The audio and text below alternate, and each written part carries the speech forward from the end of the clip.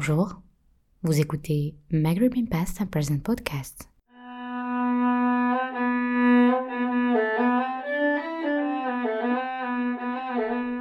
Un espace dédié à l'histoire, la politique, l'art, la culture, la sociologie, l'anthropologie et bien d'autres sujets sur le Maghreb.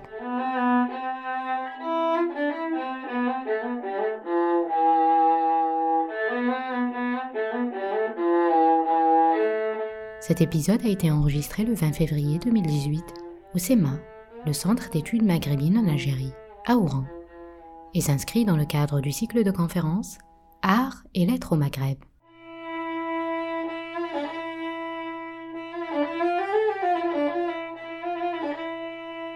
Nous accueillons pour cette rencontre M. Ammar Al-Khous, auteur des romans Choc des civilisations pour un ascenseur à Piazza Vittorio et Divorce à la musulmane à Viale Marconi. Ces deux romans sont présentés par Dr Karim Ouaras, sociolinguiste à l'université de Mostaganem, chercheur associé au CRASC et directeur adjoint du CEMA. Bonjour tout le monde, bienvenue à tous au CEMA.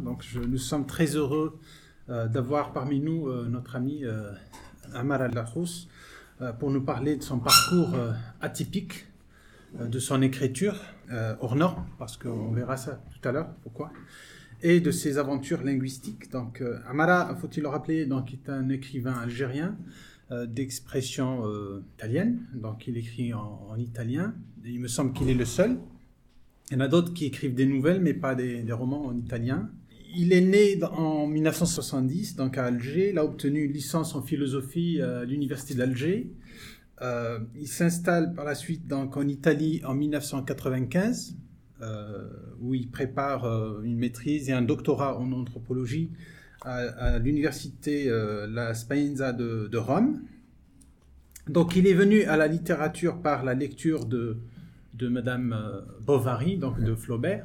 Donc c'est l'une des lectures qu'il avait un peu marqué dans ce sillage. Donc, et bien sûr par le biais du cinéma italien. Voilà. Donc il y a du cinéma dans ces romans. Donc on voit vraiment, même à travers les titres des romans, on voit qu'il y a la touche cinématographique. Il a publié plusieurs romans. Donc il a écrit en arabe, il a écrit en italien. Il est traduit en français et en anglais. Parmi ces romans, donc le roman qui a connu un succès foudroyant, donc c'est Le choc des civilisations pour un ascenseur à Piazza Vittorio. L'autre roman aussi à succès, donc c'est Divorce à la musulmane à Viale Marconi. Le troisième roman, Querelle autour d'un petit cochon, italienisme à San Salvario, c'est ça? Et le dernier roman qui vient de sortir, donc c'est en 2017, donc c'est L'affaire de la pucelle de la rue Ormea. Voilà. Alors la séance d'aujourd'hui, elle va être un peu différente.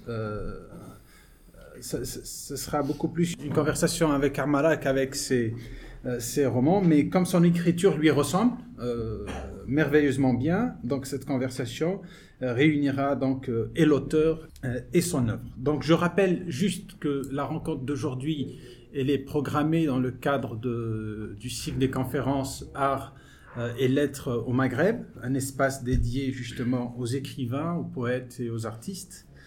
Donc je remercie en votre nom donc notre ami Ammar d'avoir accepté notre invitation, et je vous remercie aussi vous d'avoir accepté notre invitation et d'être venus si nombreux à cette rencontre. Alors aujourd'hui donc on va s'intéresser à deux romans, parce qu'on ne va pas parler des 4 ou 5 romans. Donc on va s'intéresser à Choc des civilisations pour un ascenseur Piazza Vittorio, et on va s'intéresser au deuxième roman, Divorce à la musulmane à Viale Marconi. Donc ce sont deux romans.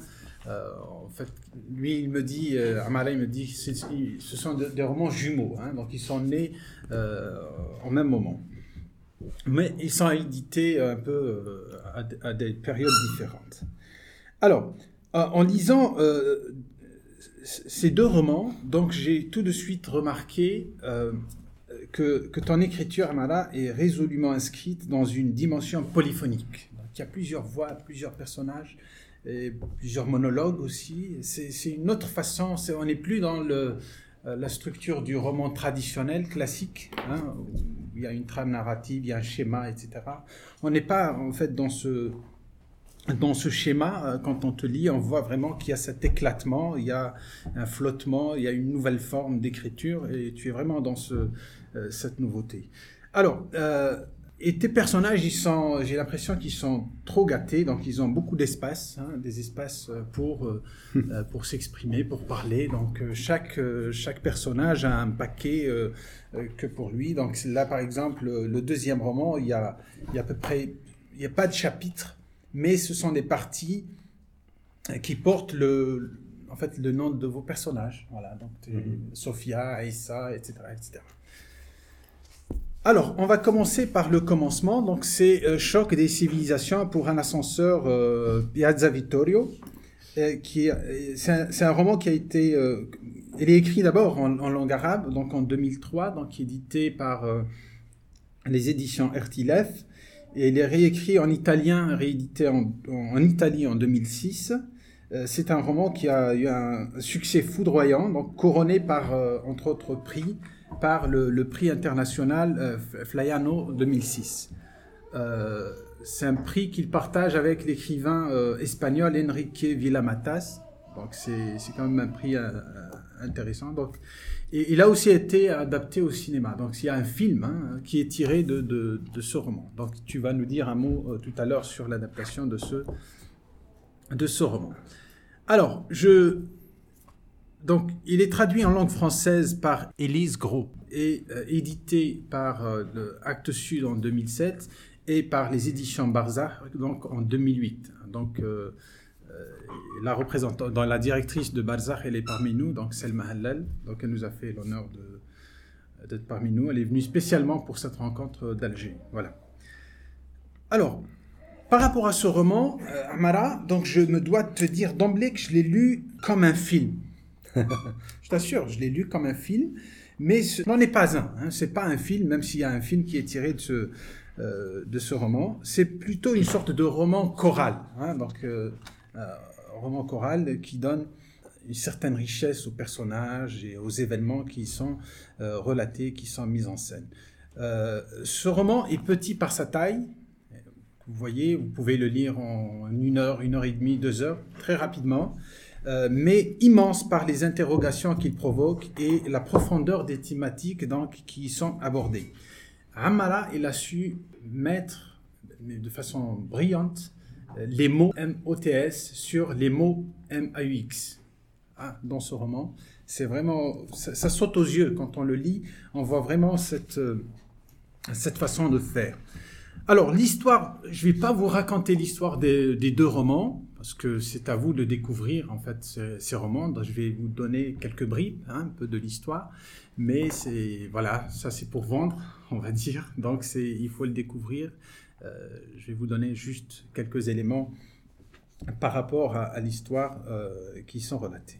Alors, l'histoire de cette comédie policière se déroule dans un immeuble à Piazza Vittorio, un quartier multiethnique de la capitale italienne, Rome. Ça se passe à Rome, dans un immeuble, dans un ascenseur, plus précisément. Donc l'histoire s'articule autour d'un ascenseur qui devient une scène sur laquelle les identités, les cultures, les religions et les classes sociales se côtoient, se frottent et se confrontent. Donc il y a un peu de tout ça. C'est un vrai patchwork donc migratoire qui met en relief la peur de l'autre et l'impossibilité du vivre ensemble. Les querelles et les rivalités régionales italiennes sont également de la partie. Donc l'on voit clairement la cristallisation de ces rivalités à travers les discours teintés de chauvinisme hypertrophié des Romains, des Napolitains, des Siciliens. On voit tout ça, donc on voit le chauvinisme italien qui sort entre les lignes, à travers les lignes, on voit clairement ça. Alors les tensions s'exacerbent, donc avec une triple disparition. Donc il y a 3 disparitions dans ce roman, et c'est ça ce qui va donner justement l'intrigue essentielle de ce roman. Alors, celle de Lorenzo Manfrodini, donc alias Gladiateur. Donc c'est un personnage assassiné en fait dans l'ascenseur de l'immeuble. Il le retrouve assassiné dans l'ascenseur. La disparition d'Amedeo, donc l'assassin présumé. Amedeo, c'est Ahmed, c'est un Algérien. Et celle du caniche Valentino. Il y a un chien qui va disparaître, un chien qui appartient à Elisabetta. Donc c'est un personnage un peu raciste, donc bon, pas un peu, beaucoup, hein, qui propose de remplacer les migrants par les chiens. Hein, mais vous allez voir ça, donc comment c'est développé. Donc l'histoire est ponctuée par, bien sûr, l'histoire est ponctuée, ça aussi c'est une nouveauté un peu. On a vu ça aussi chez Amina Mekahli dans Le secret de la Girelle, ponctuée par les hurlements de Amedeo. Hein, donc il fait des cauchemars, donc il hurle, ce sont des hurlements enregistrés. Hein. Et Amedeo, c'est un personnage aimé de tous, donc c'est quelqu'un qui est très respecté. Il crie dans l'une de ses nuits le prénom de Bahja, mais je ne vous dis pas plus que ça. Hein, vous allez découvrir c'est quoi Bahja, etc. Alors, ce roman nourri de réflexions anthropologiques et historiques donne à réfléchir sérieusement donc, sur la question épineuse de l'immigration, hein, parce que c'est vraiment au centre, au cœur de ce roman, cette question de l'immigration. Les pauvres migrants sont doublement rejetés et par les pays d'origine et par les pays d'accueil. Donc c'est une comédie sociale où le drame et l'humour font bon ménage. Et l'auteur brosse un portrait à charge de l'Italie et des Italiens. On va lui poser quelques questions par rapport à cela tout à l'heure. Donc ça, juste pour un mot par rapport à ce premier roman, qui a eu un succès foudroyant, comme je disais tout à l'heure. C'est un roman vraiment que je recommande, et il est vraiment bien fait, bien écrit. Après maintenant, le lire en arabe, le lire en italien, et le lire en français, et le lire en anglais, il doit y avoir des choses à dire. Hein. Donc moi, je l'ai lu en français, j'ai mes remarques là-dessus. Et puis, bon, toi, tu l'as écrit en arabe, donc tu vas nous dire tout à l'heure comment le roman il passe d'une langue à une autre. Est-ce qu'il garde son âme ou bien il change? Ou est-ce qu'il s'enrichit, s'appauvrit, etc. Donc, vous allez nous dire ça tout à l'heure. Venons-en maintenant au deuxième roman choisi pour cette rencontre, le Divorce à la musulmane à Viale Marconi. Alors, c'est un roman écrit aussi en arabe et en italien en même temps, tu me disais tout à l'heure, édité en 2010 donc chez les éditions Ikhlef, avec le titre Al-Qahira Saghira, donc le petit Caire. Donc il va être publié. Donc il sera traduit en langue française donc par Élise Gros, toujours, et coédité par les éditions Barzakh et Actes Sud en 2012. Voilà. Alors, le titre de ce roman, vous l'aurez deviné, est un clin d'œil au film italien culte, vous connaissez, Divorce à l'italienne, de Pietro Germi, donc qui met en scène les deux acteurs mythiques italiens, donc Sofia Loren et Marcello Mastroianni. Donc, et dans ce roman, il y a un Marcello arabe, hein, et il y a une Sofia arabe aussi. Hein. C'est une Safia qui va devenir Sofia, et le Marcello, c'est Christian Mezzari qui va devenir Issa, mais pour la fille Sofia, elle va toujours le considérer comme le Marcello arabe. Hein, qui lui a sauvé un peu la vie lors d'une querelle. Alors, c'est un roman miné de sous-intrigues. Il y a plusieurs intrigues dans ce roman. Ça n'en finit pas. On lit, on se dit, est-ce que c'est ça? On continue? Non, c'est pas ça. On découvre autre chose. C'est cela? Non, ce n'est pas cela. On découvre jusqu'à la fin. Hein. On est vraiment tenu comme ça. Il m'a vraiment marqué ce roman. Alors, c'est une satire sociale et une vision critique du phénomène de l'émigration-immigration. Vous voyez, c'est au cœur de son écriture. On va lui poser des questions par rapport à cela tout à l'heure. Mais pas seulement l'immigration. C'est un roman très dense et très profond, dans le sens où il interroge les archaïsmes religieux. Et là, il parle surtout de la question du divorce et du mariage dans la tradition musulmane. Et il parle surtout de l'excision, qui est encore pratiquée dans certaines régions du monde. L'excision, donc, soit dans les pays africains, en Égypte aussi. Donc, c'est quand même une pratique assez traumatisante pour les filles. Alors, donc, il interroge aussi les préjugés, les stéréotypes de tous bords.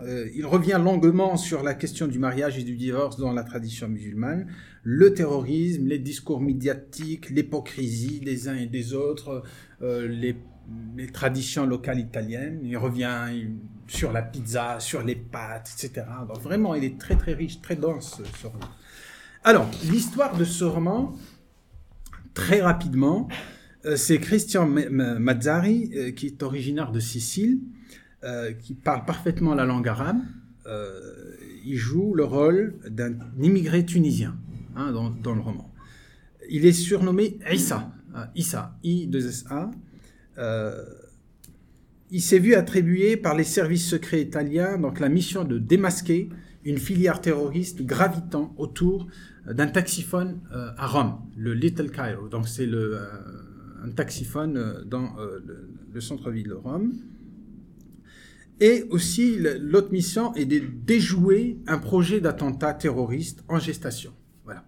Donc, c'est une mission assez kafkaïenne, quoi. Vous allez voir après. Alors, Issa est appelé à infiltrer le microcosme musulman à Rome, donc en se fondant dans le groupe, en partageant ses joies et ses misères.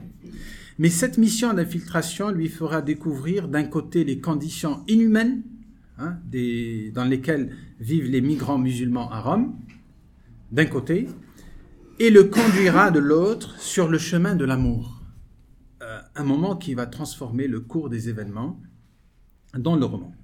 Ainsi, Issa deviendra le Marcello arabe. Il deviendra le Marcello arabe. Et Safia qui va devenir Sophia, donc c'est la Sophia Loren donc, du film. C'est une femme égyptienne, mariée et mère d'une fille. Et la chute dans ce roman est un vrai coup de théâtre. Comment ça va se terminer le roman, c'est vraiment quelque chose... On ne s'attendait pas du tout. Quand on lit, on ne s'attend pas à cette chute. Donc je ne peux pas vous dire plus que cela, donc je vous laisse découvrir.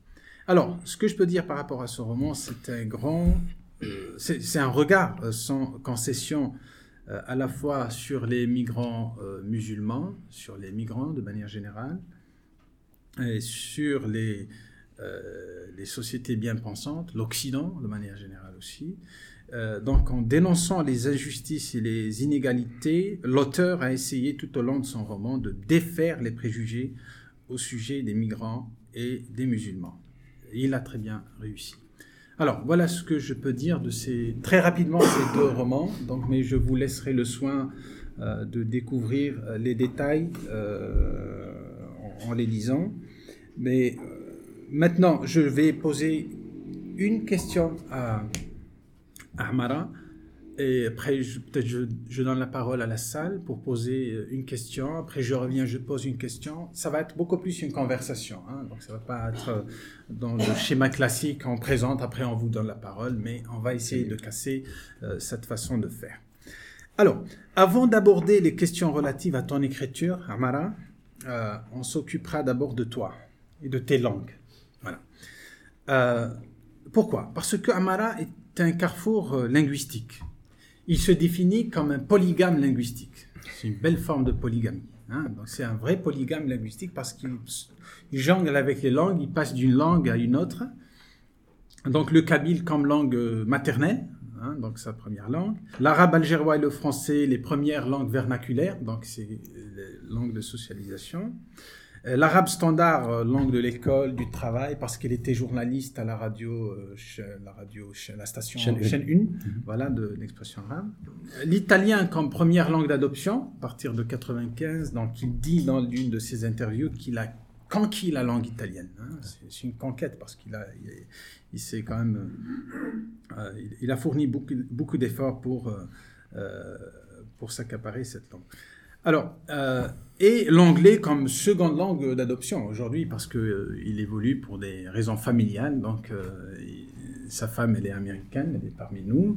Et donc, il est entre les États-Unis, l'Italie, l'Algérie, voilà. Donc, on va voir comment tu vas nous expliquer tout cela. Alors, et en attendant la suite, on verra, peut-être qu'il va y avoir d'autres langues. Hein. Alors, quelle est la nature des rapports que tu entretiens avec toutes ces langues, Amara? Et comment tu fais pour gérer cette plurilingualité quand tu es face à des feuilles blanches? Comment tu fais? Voilà. Alors, avant tout, merci pour l'invitation. Je suis très content de voir beaucoup d'amis ici. Merci à Selma et d'autres amis.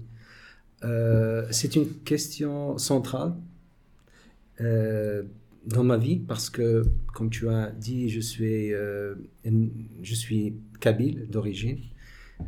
Ma mère ne parle pas arabe à 80 ans, elle ne parle pas arabe, elle parle kabyle. J'ai 5 sœurs et 3 frères. Et on parle vraiment beaucoup de langues, mais le kabyle, c'est la langue de l'intimité. Mais le destin a voulu de naître à Alger.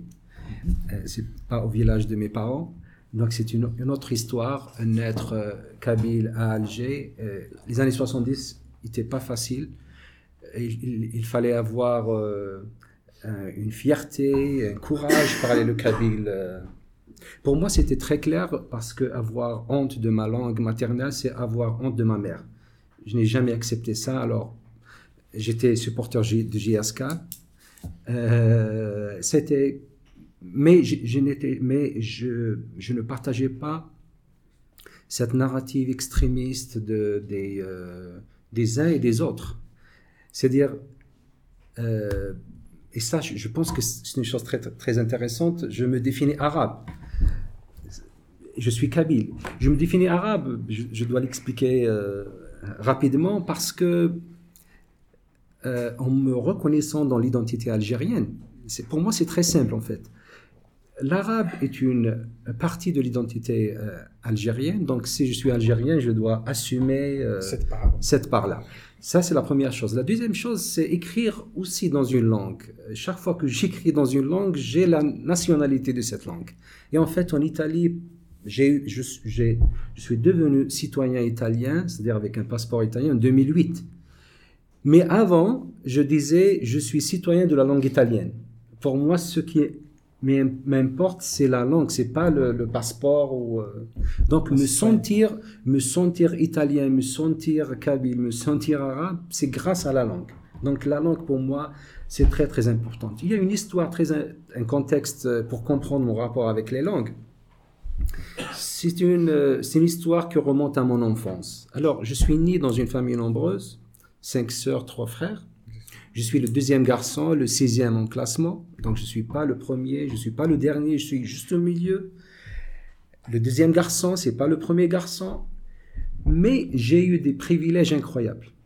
Alors, ma mère continue à dire qu'elle a 9 enfants et ils sont égaux pour elle. Elle les aime de la même manière. Et jamais n'a dit qu'elle aime un par rapport aux autres. Mais mon père, mort en 2009, était quelqu'un d'étranger, incroyable et extraordinaire en quelque sorte. Mon père, lorsque j'étais petit, il a imposé. Mon père, c'était un autoritaire absolu, hein, c'est l'autorité absolue. Mon père a imposé, lorsque j'étais enfant, des privilèges juste à moi. On était une famille très, très pauvre, vraiment pauvre. Alors moi, mon père a imposé cette règle. Chaque matin, je devais avoir une brioche, juste pour moi. Donc j'ai grandi comme un fils gâté. Et pendant les week-ends, je sortais avec mon père, juste avec moi et lui. Et je pouvais avoir tout ce que je voulais, presque. Par exemple, la bicyclette, etc. Il ne pouvait pas me l'acheter parce qu'il mettait en crise le rapport avec mes cousins. Parce qu'on vivait avec mon oncle. Donc, mon oncle était au rez-de-chaussée, on était au premier étage. Il ne pouvait pas m'acheter une bicyclette. Alors, oui. Mon oncle doit acheter à ses enfants. C'était compliqué. Il m'a dit, bicyclette, non. Mais si tu veux quelque chose, je t'achète. Je dois la manger. À l'extérieur. À l'extérieur. Ça, c'est là. Alors, la question qui se pose, pourquoi j'ai eu ce privilège? Pourquoi le privilège? Pourquoi le privilège? J'ai eu ce privilège parce que j'ai J'ai appris le kabyle j'étais petit, très petit. C'était la langue. C'est à travers la langue, c'est incroyable, mais je pouvais discuter avec mon père et dire à mon père que... D'homme à homme. Oui, je le regardais comme ça, je lui ai dit, je suis pas d'accord. Voilà. Je partage pas. Et mon père... Pour un père autoritaire, tu peux tenir un discours comme ça. Ma mère, mes frères et sœurs tremblaient pour parler avec lui. Moi, c'est grâce à la langue. C'est grâce à la langue. Ça, c'est la leçon que j'ai appris. Grâce à la langue, on peut avoir un pouvoir incroyable. Donc, ça a commencé déjà petit, et lorsque je suis arrivé en Italie, j'étais plus que convaincu. Et il y a une autre histoire aussi qui regarde le français. Pendant l'été, il y avait mes cousins immigrés en France, et retournaient au village. Et il y avait besoin des médiateurs, d'interprètes, parce qu'entre mes tantes et ma grand-mère qui parlaient juste kabyle et mes cousins qui parlaient français, devait y avoir quelqu'un pour... Et moi, j'ai découvert aussi le pouvoir d'être interprète, de manipuler aussi. Alors, j'ai grandi vraiment dans cette prise de conscience, une grande prise de conscience. La langue comme instrument de pouvoir. Oui, pouvoir, c'est-à-dire pas pour... je raconte souvent cette histoire-là. En Italie, avant de devenir citoyen italien, j'avais un permis de séjour très long comme ça, comme un tapis persan. Vous l'ouvrez à l'aéroport.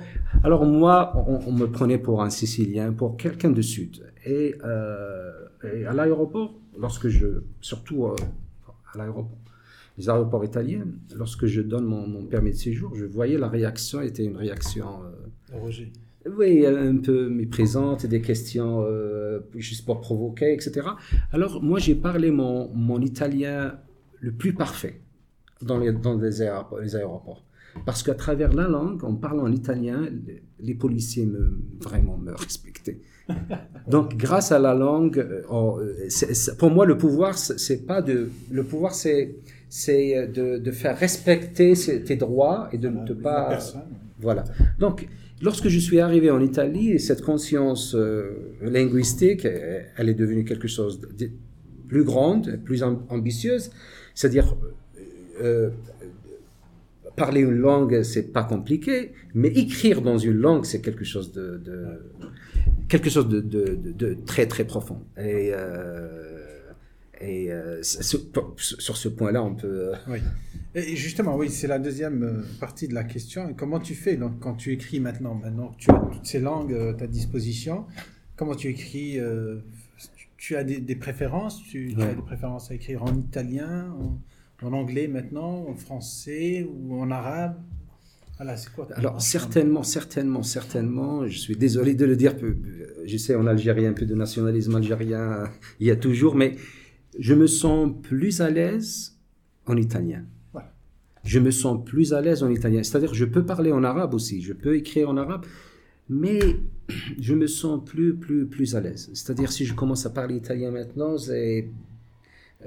j'ai pas de problème aussi de rester dans la je parle français, tu construis tes romans, mais je fais un effort. Italien, alors tête. Lorsque je parle, dans la tête avant de d'écrire. Non, c'est une histoire, c'est-à-dire la structure, etc. C'est un peu compliqué. Ce que je voulais dire, maintenant, je parle en français, mais je suis en train de faire un grand effort. Si je dois parler en kabyle, certainement, je dois faire un grand effort parce que j'essaie de rester dans la langue. Si je dois parler en anglais, certainement je dois faire un effort. Si je parle en arabe, je dois faire un effort. Mais si je dois parler en italien, c'est naturel. Je ne sais pas, c'est comme ça. Et je vis aux États-Unis depuis 4 ans et chaque fois que je commence à parler l'italien, pour moi c'est plus les concepts, etc. Ouais, mais pour l'écriture, j'ai alors les derniers romans, les deux derniers romans, Querelle pour un petit cochon et L'affaire de la pucelle, je les ai écrits seulement en italien. Alors de 2010 jusqu'à maintenant, 7 ans. Alors j'ai commencé l'année dernière à écrire un roman en arabe sur l'Algérie. Oui. Alors ça n'avait pas de sens d'écrire en italien sur l'Algérie. Alors j'ai commencé à écrire en arabe et je vois que mon style en arabe, c'est pas un style arabophone 100%. Et il y a des et ça peut-être c'est l'espace de ma créativité. C'est la même chose mon style en italien, c'est un style, c'est pas un style standard mon style italien en italien. C'est un style très très simple. Très très très simple. En fait, on utilise mes livres en italien pour enseigner l'italien aux États-Unis, en Allemagne, etc. Pour les parce que c'est vraiment accessible et simple. Justement, il y a une question tout à l'heure sur le style, parce qu'on voit qu'il y a une certaine légèreté. C'est pas une critique, un reproche, mais on voit que c'est très très simple. Oui, la simplicité. Tout à fait. Oui. Deuxième question, après j'invite la salle à poser leurs questions. Alors, la réception. Comment tu es reçu par la critique italienne aujourd'hui? Est-ce que tu es reçu comme un écrivain italien à part entière ou comme un écrivain algérien d'expression italienne? Et comment tu es reçu par les Italiens lambda, ça veut dire les lecteurs italiens, surtout quand il s'agit de toutes ces critiques acerbes que tu fais à la société italienne? Je pense qu'elle est positive. Elle est positive. Elle est positive dans le sens qu'ils ont compris une chose très importante, ma sincérité. C'est-à-dire, ils savent très bien que j'aime l'Italie, j'aime la culture italienne. Et en fait, c'est une partie de moi-même aussi. Ouais. C'est-à-dire, l'Italie, c'est le pays qui m'a accueilli en 95. J'ai risqué de mourir, comme beaucoup d'amis. C'est un pays qui m'a ouvert ses bras. Et surtout, c'est la langue aussi. Oui. Et donc, j'ai cette dette de reconnaissance, la première chose. Et donc, ils apprécient c'est comme avoir un ami, tu sais que c'est un ami sincère. Il te dit des choses qui te dérangent, qui te blessent des fois, mais avec le temps, tu découvres qu'il m'aime bien. C'est la même chose que j'ai avec... Parce que nous, on a l'expérience des écrivains algériens qui écrivent en français, on voit comment ils sont reçus en France. Ouais. Hein, donc, on les reçoit pas comme des écrivains. Voilà. Il y a toujours un petit quelque chose. Hein, donc est-ce qu'en Italie, c'est pareil? Ou c'est plutôt, ça y est, tu maîtrises la langue, tu écris, c'est bon, tu es écrivain italien comme les autres. Alors, plus que tu es citoyen italien. Ouais, alors, ils savent bien que j'écris en arabe aussi, que je suis arabophone et j'ai une grande... C'est-à-dire, moi, j'ai écrit en arabe et j'écris en arabe. Et je pense que c'est une langue magnifique. Hein. Il n'y a pas de complexe. Hein, parce que des fois, il y a des écrivains qui disent, voilà, l'arabe, c'est difficile d'écrire en arabe, etc. Moi, je pense que c'est un défi aussi. Ouais. C'est très simple d'écrire en français. C'est très, très simple. Mais c'est d'écrire en arabe, c'est pas... Alors, il y a un espace de créativité. Lorsqu'il y a un espace de créativité, moi, je me jette, je me lance. Donc, en Italie, ils savent que j'écris en arabe. Ils savent que Choc de civilisation a été écrit en arabe. On l'a mis dans la couverture italienne. Même la couverture italienne, ce roman a été écrit en italien, en arabe. Après, réécrit en italien. Donc, c'est... Et par rapport à toutes ces critiques, parce que quand on voit, tu tapes beaucoup sur l'Italie, en fait, sur la société italienne, sur les traditions italiennes, les traditions culinaires, parce que tu bats en brèche tout ça, tu dis la pizza c'est rien, les pâtes ça fait grossir, voilà, ça c'est mes personnages. Oui, tes personnages. Oui, moi j'aime la pizza, mon personnage, c'est l'Iranien qui... Et comment ils reçoivent ça? Moi, alors pour être sincère Karim avec toi, je m'en fous. Non, vraiment, je m'en fous. C'est-à-dire, j'écris et j'écris après avoir vraiment réfléchi et pensé, observé, etc. J'ai une vision et après j'exprime cette vision-là. Je vais pas attendre, même avec c'est-à-dire, bien sûr que je lis les critiques des fois qu'elles sont positives, elles me font bien, mais même les critiques négatives, moi je suis pas. Ça peut enrichir. Ouais, je suis pas. Mais c'est-à-dire, il y a des critiques très négatives, etc. Moi, mais j'ai une idée, je travaille sérieusement et après c'est élaboré, oui, on voit. Oui. Très bien. Tu sais pourquoi? Parce que il y a un côté très enfantin dans les adultes, c'est avoir des compliments, avoir de consensus. Ça, c'est pas, c'est le stade enfantin. comme adulte, il faut aussi, il faut aussi se mettre, se positionner dans des zones de conflit et essayer de se mettre en discussion et de dialoguer, en fait. Et c'est là que c'est intéressant justement de voir comment le film, qu'est-ce qu'on a retenu dans le film, l'adaptation cinématographique, est-ce qu'on a repris tous ces éléments, hein, donc parce que quand le roman il passe à la télé, il passe au cinéma, est-ce qu'on garde toutes ces critiques ou est-ce qu'on fait un travail de sélection, etc. Je te poserai une question là-dessus. D'accord. Très bien. Est-ce que la salle a des questions à poser à Amara? Je ne sais pas si vous avez déjà lu ces romans ou pas. Présentez-vous, comme ça il va... Auteur. Voilà. Auteur, voilà. Je suis un cadre supérieur de finance en retraite et j'écris. Donc il est très difficile de parler d'un livre qu'on n'a pas lu. Oui, c'est toujours effectivement. un problème dans les cas de vente dédicace. Vous pouvez tout ce que vous voulez, vous ne pouvez pas dire ce qu'il y a dans le livre, évidemment, mais c'est pour le choc des civilisations. Là. Est-ce que ça a quelque chose avec Huntington, Samuel? Est-ce que c'est le choc des civilisations autres? Vous avez parlé, vous l'avez qualifié de polygame. Lui, il se définit comme polygame linguistique. Polygame des langues, il est marié avec les langues, plusieurs. On peut polyglotte tout simplement. Quoi. Lui, il se définit comme ça. Ouais, la question est donc concernant le Huntington, parce que c'est Samuel Huntington, c'est lui qui a inventé cette histoire. Le choc des civilisations. Choc des civilisations en 1992 ou 1993. Il est mort. Ouais. Mais ça c'est un peu justifié par septembre 2001. En septembre, oui. Oui, et toutes les révolutions qu'il y a eu dans les pays arabes qu'on a. Oui, Hamid. Oui. Je voudrais poser une question concernant le fait que certains de vos romans, vous les avez réécrits, traduits, je dis en ça, réécrits vous-même, traduits, Beckett réécrivait ses pièces. Et certains au moins. Oui. Et pourquoi d'autres ont été traduits par, je crois que vous avez cité, oui, Élise Gros. D'accord. La différence entre, quand vous traduisez, est-ce que vous réécrivez ou vous traduisez littéralement? Et pourquoi d'autres romans, vous les avez fait traduire? Très bien. Pardon. Alors, en ce qui concerne Choc de civilisation, bien sûr, je suis très critique.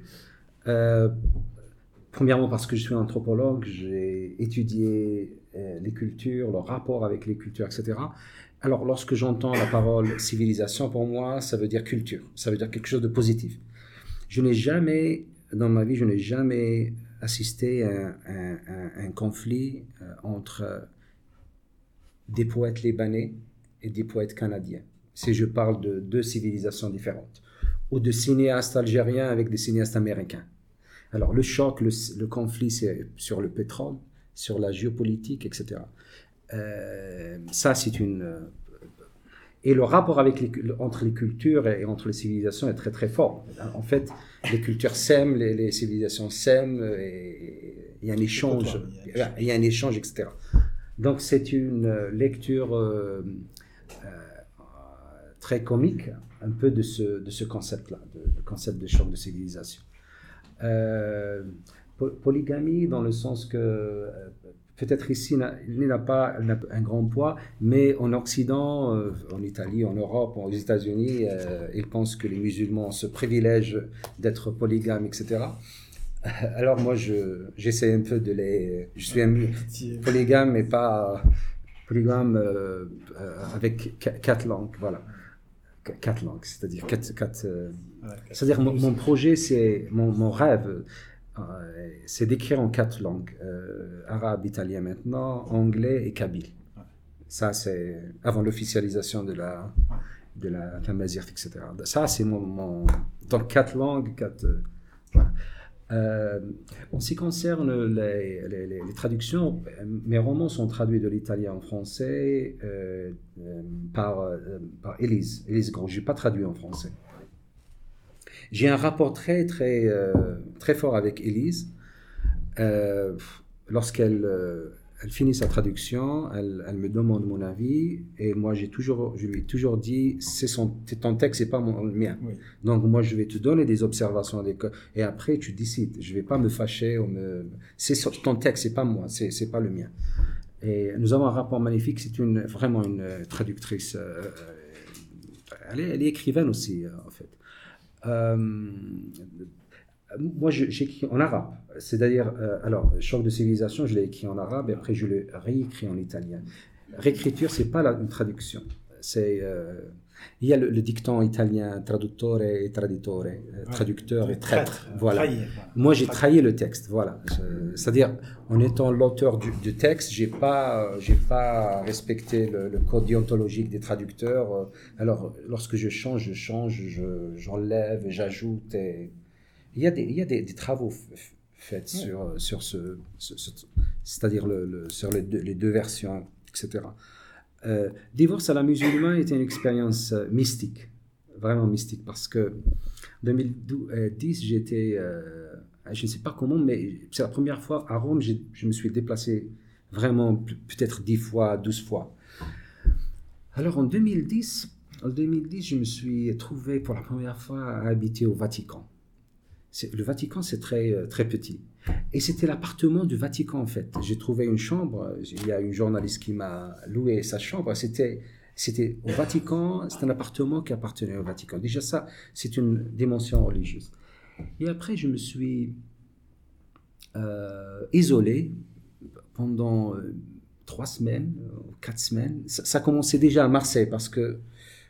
Non, c'était pas... Marseille, c'est une autre expérience. Alors, pour 3 semaines, j'étais isolé. Je sortais juste pour acheter. Et j'étais vraiment fou. J'avais 2 frères à Rome. Alors, ma mère les a appelés, les a dit allez voir votre frère, parce que. Alors, mon frère est venu. Il m'a dit alors, je lui ai dit, je suis en train de travailler, etc. Il m'a dit, d'accord, tu es l'écrivain, l'artiste, etc., etc. Je comprends, mais ta mère quand même, il y a... Demande après toi. Ouais, il faut l'appeler. Alors, je l'ai appelé, etc. J'ai travaillé, pour moi, c'était une expérience mystique, unique, vraiment unique. J'ai travaillé sur 2 versions, c'est-à-dire au même temps. J'ai écrit la première version en italien, Divorce à la musulmane. Et après, j'ai commencé à travailler sur le texte en arabe. Et après, j'ai commencé à passer, il y avait la moitié italienne, la moitié en arabe. J'ai commencé à passer de l'italien à l'arabe, l'arabe ou l'italien. C'était un peu le jeu de miroir. Je pense que c'est une expérience unique. C'est-à-dire d'autres écrivains comme Nabokov, comme Kandira, ou Beckett, etc. Ils ont travaillé sur un texte déjà fini, publié, etc. Ce que j'ai fait pour Choc de civilisation. Mais Divorce à la musulmane, c'est écrire un texte, le même texte en 2 langues. Et j'ai trouvé des choses, c'est-à-dire j'ai découvert des choses magnifiques. Des personnages, par exemple, Safiya, il y a un passage où elle parle du paradis pour les femmes. Alors, paradis pour les hommes. Oui, alors pour les hommes, on le sait, vierge, etc. Pour les femmes, c'est... Alors elle, moi je suis sûr de ça, elle ne pouvait pas se poser la question dans la langue arabe. C'était trop... Alors en italien, je l'ai libéré en italien. Et j'ai fait la même chose avec mes personnages italiens. Lorsqu'ils parlaient en arabe, ils disaient des choses qu'ils ne pouvaient pas dire en italien. C'est l'autocensure dans la langue. Voilà, linguiste, je pense, comme linguiste. J'ai découvert des choses magnifiques. C'est-à-dire, à travers l'écriture dans 2 langues, j'ai pu libérer mes personnages. Leur donner toutes les chances. Aussi. Oui, les langues. Voilà, les langues. Voilà. Très bien. Ça, c'est... Amina ? Moi, Karim a dit quelque chose tout à l'heure. Il parlait de livres jumeaux. Oui. Et voilà, comment ils ont été écrits en même temps. Oui, jumeaux, parce que alors, la version arabe a été publiée au Liban. C'était coédition Dar al-Arabiya al-Ulum et Ikhtilaf. Le texte a été publié en août. Oui. Le texte italien en septembre. C'est la différence d'1 mois. Alors, le titre différent, en arabe, donc en italien, Divorce all'islamica via di Marconi, Divorce à la musulmane, et en arabe, Al-Qahira al-Saghira. Voilà. C'était un hommage pour moi, un hommage pour Najib Mahfouz, en fait, parce que le premier roman que j'ai lu, c'était Al-Qahira al-Jadida. Le premier roman que j'ai lu, je pense, j'avais 14 ans, 13 ans, c'était... alors, ça m'a vraiment... Alors, je me suis dit, c'est un hommage que Qahira al-Saghira, c'est aussi le nom du call center. Taxiphone. Taxiphone, voilà, à Rome. Voilà, donc les titres différents, les couvertures différentes, les personnages sont les mêmes. J'ai changé les noms de personnages. Il y a un personnage, par exemple, il y a l'Égyptien, donc le propriétaire du taxiphone, Hanafi. Voilà, Hanafi dans la version arabe et Akram dans la version. Voilà, j'ai changé les noms. Voilà. Très bien. Voilà. Selma, tu veux rebondir sur. Ouais. Pourtant, moi qui me crois familière de ton univers, je découvre à chaque fois, et donc je suis en t'entendant et en prolongement de ça, je me dis, l'entreprise d'écriture d'un roman est déjà titanesque. Ouais. Et donc, qu'est-ce qui fait que tu es à ce point, d'où te vient cette espèce de niaque, de persévérance à écrire 2 romans en même temps dans 2 langues différentes et qui sont avec des romans qui ont de claires corrélations, je veux dire, même il y a des zones de chevauchement. Où puisses-tu cette espèce d'énergie? Est-ce que c'est aussi un désir Est-ce que ce serait un désir d'être total au sens où tu veux toucher le plus de monde possible parce que tu sais que peut-être que si tu écrivais uniquement en italien, tu aurais moins de chances de parler à un lectorat demandable. Enfin, d'où te vient cette espèce de détermination et d'énergie forcenée? On sait combien écrire un roman déjà, c'est une entreprise monstrueuse. Alors 2 romans en même temps, c'est juste, je me dis, ça a quelque chose presque de surhumain. C'est pour cette raison-là. Qui n'épuise pas en plus, qui n'épuise pas tes ressources. Tu vois, c'est aussi ça, c'est-à-dire comment on sait qu'un roman c'est aussi une espèce de filon comme ça, tu vois, et donc avec des ressources, et donc on creuse, et comment ça n'épuise pas. Tu l'as écrit en italien, et comment en même temps ça ne l'épuise pas au point que tu te dis, bon maintenant je vais quand même pas recommencer en arabe. Qu'est-ce qui se passe pour que ça... Comment tu fais? Bon, alors je pense, j'ai parlé d'une expérience mystique, c'était mystique. Mais il y a une chose aussi, des fois, c'est un travail de mémoire et de bilan de mémoire, mais j'ai vécu cette déchirure d'écrivains algériens qui écrivaient en français avec force, et j'ai eu la chance de passer une journée avec Assia Djebbar à Rome en 95. Moi, je suis arrivé à Rome en octobre, début d'octobre 95. Un mois après, j'ai vu qu'il y avait... Alors, lorsque je suis arrivé à Rome, une parenthèse, j'avais soif de retrouver ma dimension, ma vraie dimension. C'est-à-dire, en Algérie, c'était être intellectuel, être lecteur, être quelqu'un qui s'occupe des livres. C'est quelqu'un de méprisable en fait. Ça, je pense, un phénomène qu'il faut étudier. Comment la société algérienne a commencé à détester les c'est une deuxième naissance pour toi. Tu es né encore une deuxième. Oui. Alors, en Algérie, on avait presque honte là, d'aller au cinéma, de parler des livres. Je ne sais pas, on était exclus en fait, je me sentais un peu exclu. Moi j'ai défendu ça, moi je suis quelqu'un de têteux aussi. Alors lorsque je suis arrivé à Rome, j'ai recommencé à vivre. Et je vous raconte une anecdote. Il y avait un journal italien, maintenant malheureusement ils ont fermé, c'est un journal historique créé par Antonio Gramsci, l'Unità, en 1921. J'ai eu l'honneur aussi d'écrire dans ce journal après. Alors l'Unità en 95 organisait des journées pour des cinéastes. Alors la journée de Visconti, de 9h du matin jusqu'à 11h. Il y avait la journée de, si je me rappelle bien, ou de Ettore Scola ou de Visconti. Je suis rentré à 9h du matin, je suis sorti à 11h du soir. J'ai vu 5-6 films. Je suis sorti comme ça. Alors dans cette période-là, je marchais beaucoup, j'avais pas d'argent pour prendre le bus, la métro, donc je marchais. C'était pour moi aussi de réfléchir, d'élaborer un peu ce que j'ai vécu, etc. Alors j'ai découvert qu'il y a une rencontre avec Assia Djebbar, organisée par le Centre français. C'était un mois après. Je suis allé à la présentation, et après, à la fin c'est-à-dire pendant le débat, je lui ai posé une question très innocente. Vraiment, mon point de vue était très très innocent. Je lui ai dit, Madame Assia Djebbar, comment vous pouvez écrire sur l'Algérie en vivant en France? Alors, elle l'a pris très très très mal parce je ne sais pas si je me suis présenté comme algérien, mais elle m'a répondu très très mal. Elle m'a dit comment vous permettez, etc., etc. Et à la fin de la rencontre, je suis allé. C'est-à-dire moi je suis méchant, mais je dois قبيح ولكن وليد فاميليا. Je suis méchant mais fils de famille. C'est-à-dire c'est pas quelqu'un qui va. Je pose des questions, mais je vais pas provoquer comme. Alors je suis allé. Elle m'a regardé peut-être dans mon sourire. Elle avait une capacité. C'est-à-dire moi j'ai passé une journée avec elle, j'ai écrit un peu de choses. Un jour peut-être je l'ai observé là. J'ai enregistré tout dans ma tête. C'était une journée inoubliable. Alors, elle avait une force d'observation magnifique. Elle m'a regardé, elle a vu le fils de famille dans Oui. C'est-à-dire les gens qui provoquaient, etc. À la fin, ils partaient comme ça, on énervait. Moi, je suis allé en souriant. Elle m'a regardé, elle m'a dit, vous m'avez provoqué, hein, vous m'avez provoqué. Alors, je ne sais pas, je lui ai dit, j'ai posé la question. Non, alors, lorsqu'elle m'a dit comment vous permettez, etc., moi, je lui ai dit, moi, je suis un jeune écrivain qui arrive de l'Algérie.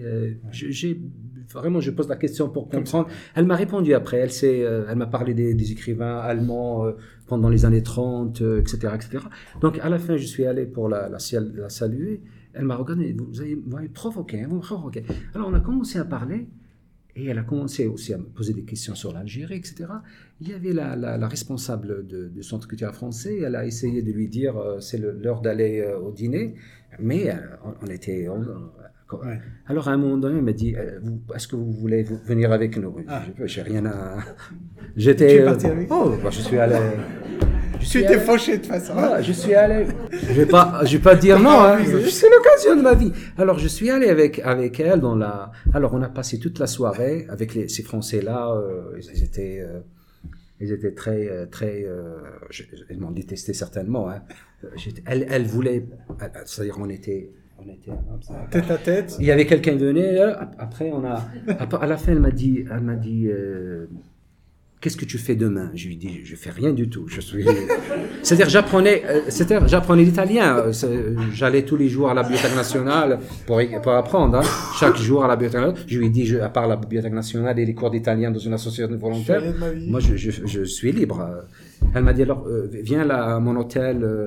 Je me rappelle très très bien, Minerva, l'hôtel. Demain à 9h, on va faire le petit déjeuner. Et après, elle m'a dit, après, je dois rencontrer des journalistes, etc. Alors, demain, 8h30, j'étais déjà là. J'étais là. Alors, on a fait notre petit déjeuner.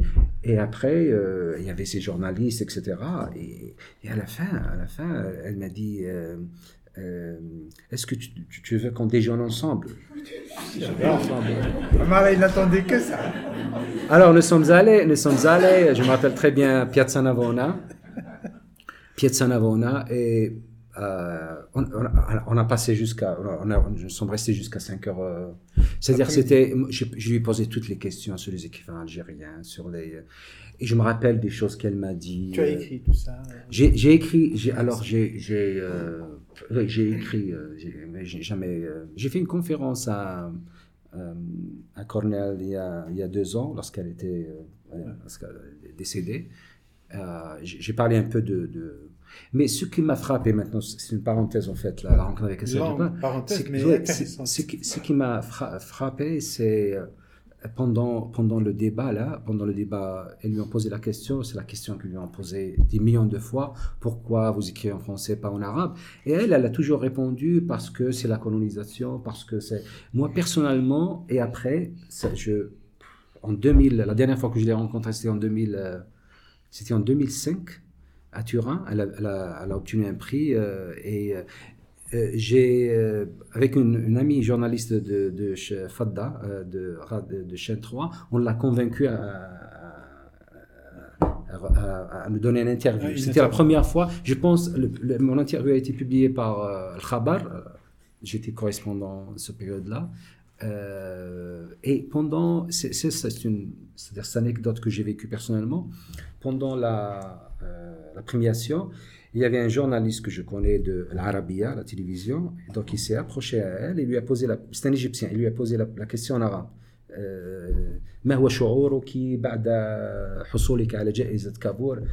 J'ai vu dans son regard et dans ses paroles, elle était vraiment dans une situation. Elle lui a répondu en anglais. Il lui a dit, I don't speak Arabic.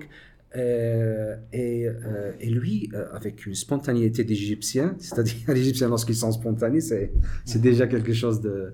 Il dit Arabia, Jazairi, on ne parle pas Arabia. Alors elle lui a dit c'est la même histoire, non, colonisation, etc. Moi personnellement, je n'ai jamais. Essayé de justifier. Oui, je pense que c'est une justification qui n'a pas de. Parce que, alors, Assia Djubar est née en 1936. L'indépendance, elle avait 26 ans, quoi, 30. Donc, elle avait tout le temps pour apprendre l'arabe. Il y a quelque chose.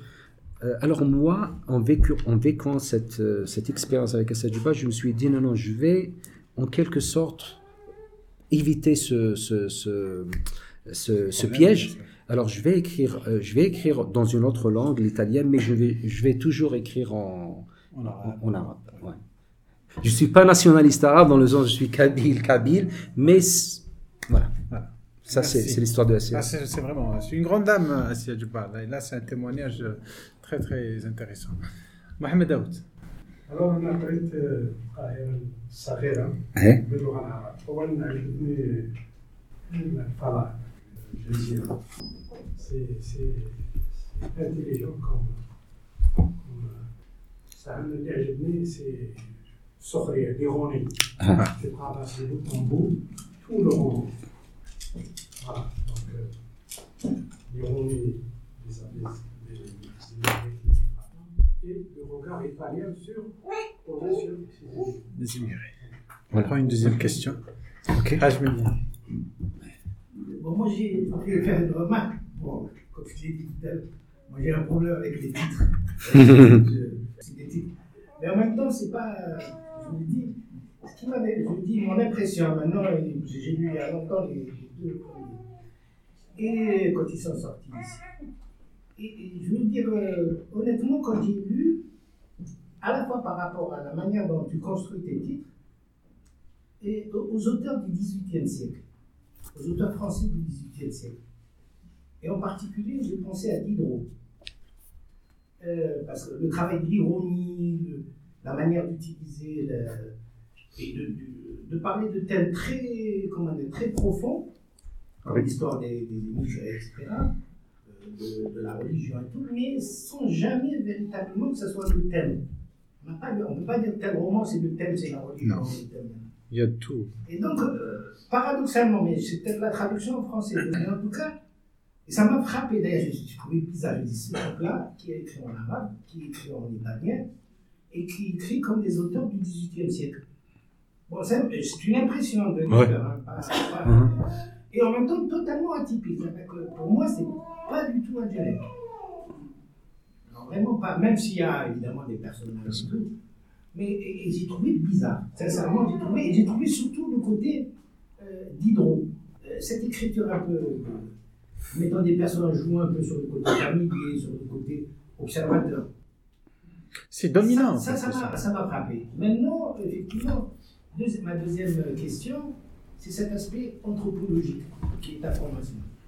Et effectivement, après coup, quand j'ai su que, après coup, je me dis, c'est vraiment des romans anthropologiques. Et je me dis, est-ce que peut-être la réception en Italie vient du fait que tu es quelqu'un d'étranger, comme à la Jean Rouge, quand il faisait ses films en Afrique et tout, mais de l'intérieur, qui regarde de l'intérieur une société qui est... Alors, est-ce que c'est peut-être cette approche, cette vision un peu... Puisqu'en plus, tu abordes des questions un peu de, on va dire, anthropologiques. Il y a des questions de... Pas anecdotiques, pas des questions... Voilà. Oui. Présentez-vous, s'il vous plaît. Je ne connais pas le Mohamed Sahaba. Ah, Mohamed Sahaba, oui. Et alors, Écrivain, à partir de ce que j'ai entendu, anthropologue, écrivain en arabe, en italien, etc. Alors, je vous vois comme quelqu'un, peut-être qui a un conflit, je dis bien conflit avec sa culture. Alors, il va essayer de la bousculer après d'autres langues, la bousculer, la questionner, voir ce qu'elle peut supporter, la trouver. Et puis, il va revenir à la langue, disons, mère, et va voir cette langue, ce qu'elle peut supporter, des critiques, des points de vue, etc. Ce qu'elle peut adapter, ce qu'elle peut plus ou moins intégrer. Je pense que vous êtes dans un conflit, vous essayez un peu de questionner votre culture en la regardant à partir de votre langue. Puis vous revenez et vous essayez de voir ce qu'elle peut supporter, justement à la faveur de l'ouverture sur les autres. Donc j'ai vu ça en livre. Ouais. J'ai vu ça.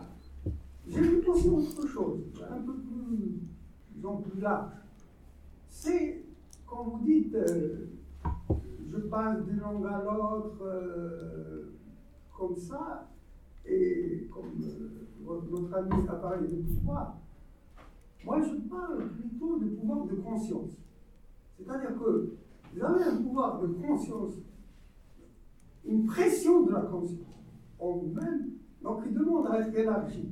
Et cette demande, vous répondez à cette demande par un élargissement de la conscience à travers les langues. Et donc, mais je vois autre chose. Par exemple, vous avez, quand on raconte une histoire, dans une langue, on se dit oui, je peux dire ça, mais il y a autre chose.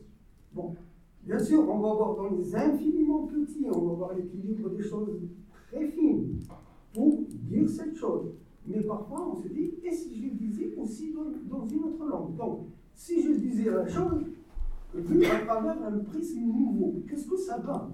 Et donc, je crois que vous avez, consciemment ou inconsciemment, subi la pression, la quête, le désir, le vouloir, le pouvoir peut-être, de l'élargissement de la conscience, du champ de la conscience, et les langues sont venues comme élément de secours ou comme résonance. Et donc vous êtes un peu dans ce jeu-là, cette tourmente-là, et c'est magnifique. Bon, juste aussi une autre vision, un peu plus accessoire, si vous voulez, l'italien. Nous vivons en Italie, et pourquoi l'italien? L'italien, peut-être, comme vous avez dit, j'ai bien intégré, on vient, c'est Marabbi. Ça, c'est pas un mot à prendre à la légère. C'est-à-dire quelqu'un de Marabbi, dans un sens profond, si tu veux, c'est quelqu'un qui sent l'hospitalité, qui sait ce que c'est l'hospitalité. Cette réponse à l'hospitalité, c'est adopter la langue de l'autre, ne serait-ce que par l'écriture. Moi, je crois que Marabbi, aussi dans le sens donc où vous avez respecté celui qui vous a reçu, en parlant au moins de sa langue. C'est comme quelqu'un,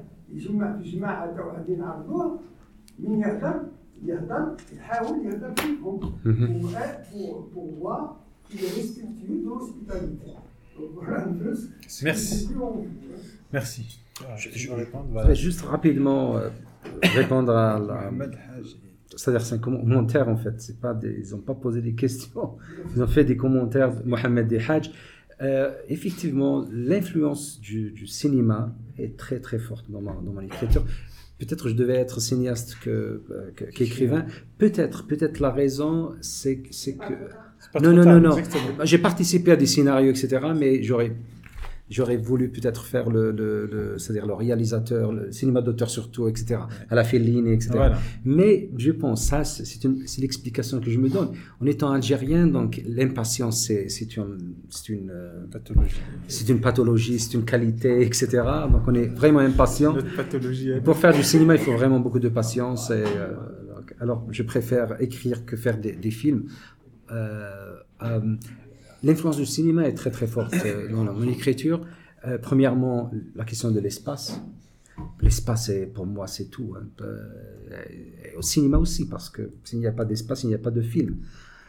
Je mis les noms des quartiers dans les titres c'est-à-dire pour dire que pour moi l'espace est un personnage. Et c'est vrai, pour moi l'espace est un personnage. Piazza Vittorio dans le premier, Marconi dans le deuxième, San Salvario à Turin, le troisième et le quatrième. Donc l'espace c'est très très important. La deuxième chose, l'ironie, etc. C'est un genre de cinéma, la comédie à l'italienne. La comédie à l'italienne, c'est pas une comédie quelconque. C'est pas la comédie française ou la comédie américaine, etc.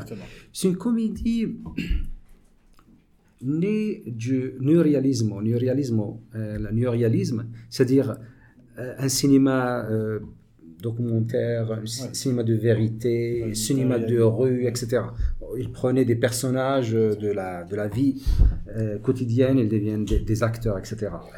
Donc la comédie italienne est née du néoréalisme italien qui a essayé vraiment de raconter l'Italie, surtout après la Deuxième Guerre mondiale, d'une manière très différente. Et ils ont créé une école, un style. Et la comédie italienne est un genre de narration où on peut rire et pleurer en même temps. Il y a des amis, il y a des gens qui ont lu mes romans, ils m'ont dit on a pleuré, on a ri. C'est le paradoxe, c'est la contradiction. Maintenant, sur les auteurs du XVIIIe siècle, etc. Moi, je pense, ça c'est mon idée, on peut discuter si vous voulez, la grandeur d'un écrivain, je pense, se mesure sur deux choses. Et moi, j'essaie aussi de rentrer dans cette logique-là. Un grand auteur, si on veut lire l'histoire de la littérature mondiale pour voir quels sont les auteurs qui ont laissé des traces, je pense que ces auteurs ont deux points en commun. Ils nous ont donné une vision du monde nouvelle, c'est-à-dire ils nous ont raconté la même réalité, le même monde, mais d'une manière différente. C'est la première chose. La deuxième, ils ont travaillé sur la langue. Alors moi, en écrivant en arabe et en italien, et peut-être je vais ajouter l'anglais et le kabyle, je vais les mélanger. Et dans mon style, je les mélange déjà. Ouais. C'est déjà, oui. Mais je vais l'amplifier un peu. Ça, sur la langue, c'est-à-dire même lorsque je parle arabe, en fait, j'ai le kabyle dans ma tête, le français. J'ai la possibilité d'être original, de faire quelque chose de nouveau. Ça, je pense que je suis sur le bon chemin. La deuxième chose, c'est la vision du monde. Avoir une vision du monde. La vision du monde, c'est un concept en anthropologie très, très important. C'est un peu les lunettes qu'on met pour voir mieux notre réalité.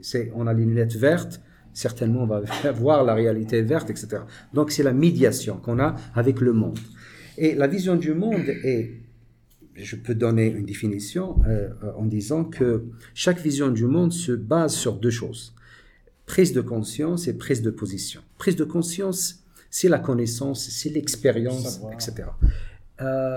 Prise de position, c'est-à-dire on prend position par rapport à d'autres... Et on se met dans le dialogue, c'est-à-dire on dialogue lorsqu'on a un point de vue. Et on essaye un peu de se mettre en discussion, de convaincre, d'être convaincu, etc. Alors, sur la vision du monde, je pense que j'ai une vision du monde très intéressante parce que j'ai vécu l'immigration. Et je continue à y vivre, même aux États-Unis en 2014, j'ai la green card. C'est-à-dire, cette condition d'immigré est une expérience, c'est une condition extraordinaire. J'ai étudié la philosophie avant d'étudier l'anthropologie. Je pense que la question la plus mystérieuse de la vie, c'est la mort. La mort, c'est le suspense absolu. C'est-à-dire, on a des narrations religieuses, mais personne est retourné pour nous donner un rapport. Il y a des narrations religieuses. Et c'est la foi. On peut discuter aussi sur le rapport entre religion et philosophie. Moi, je pense qu'ils sont en contradiction. Religion et science, ils sont en contradiction. La religion est dans la sphère de la croyance. Lorsqu'on commence à donner des preuves, elle n'est plus croyance. C'est-à-dire, la foi, il faut croire sans preuve. Exactement. C'est ça Alors, si on commence à penser qu'avec la science, on va démontrer la religion, et avec la philosophie est en contradiction avec la religion. Ouais. Alors, je pense après la mort, l'expérience la plus mystérieuse, la plus importante, il y a l'immigration. Je pense que l'immigration, c'est une expérience, c'est une autre expérience de mort, parce que lorsque vous immigrez, il faut annoncer votre mort.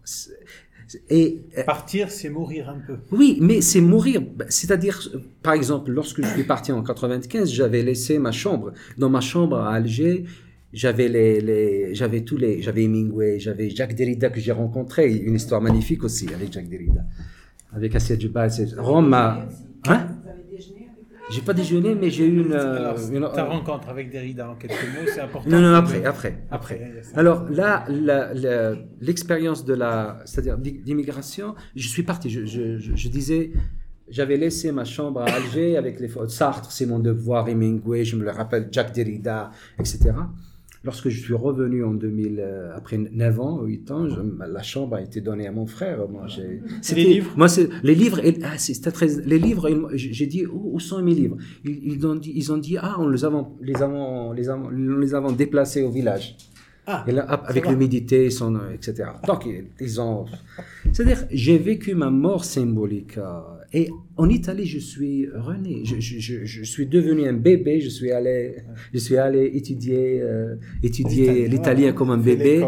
Oui, l'immigration, c'est une expérience. Et je parle de l'immigration. J'utilise l'immigration pour. Et vous allez.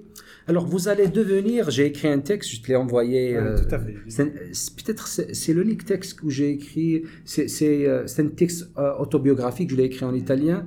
Il a été publié par Repubblica, le journal italien. Ils ont demandé à des auteurs de raconter leur Rome, alors j'ai écrit un texte sur Rome. Et ce texte a été traduit en anglais, où je parle d'être orphelin de langue, de famille. C'est-à-dire, vous devenez orphelin lorsque vous êtes immigrant. Voilà. Et moi, j'ai fait un choix très important lorsque je suis allé en Italie de ne pas chercher la communauté arabe. Je me suis dit, je suis ici, je vais me... Les Arabes, je les connais, les musulmans, je les connais, les Kabyles, je les connais.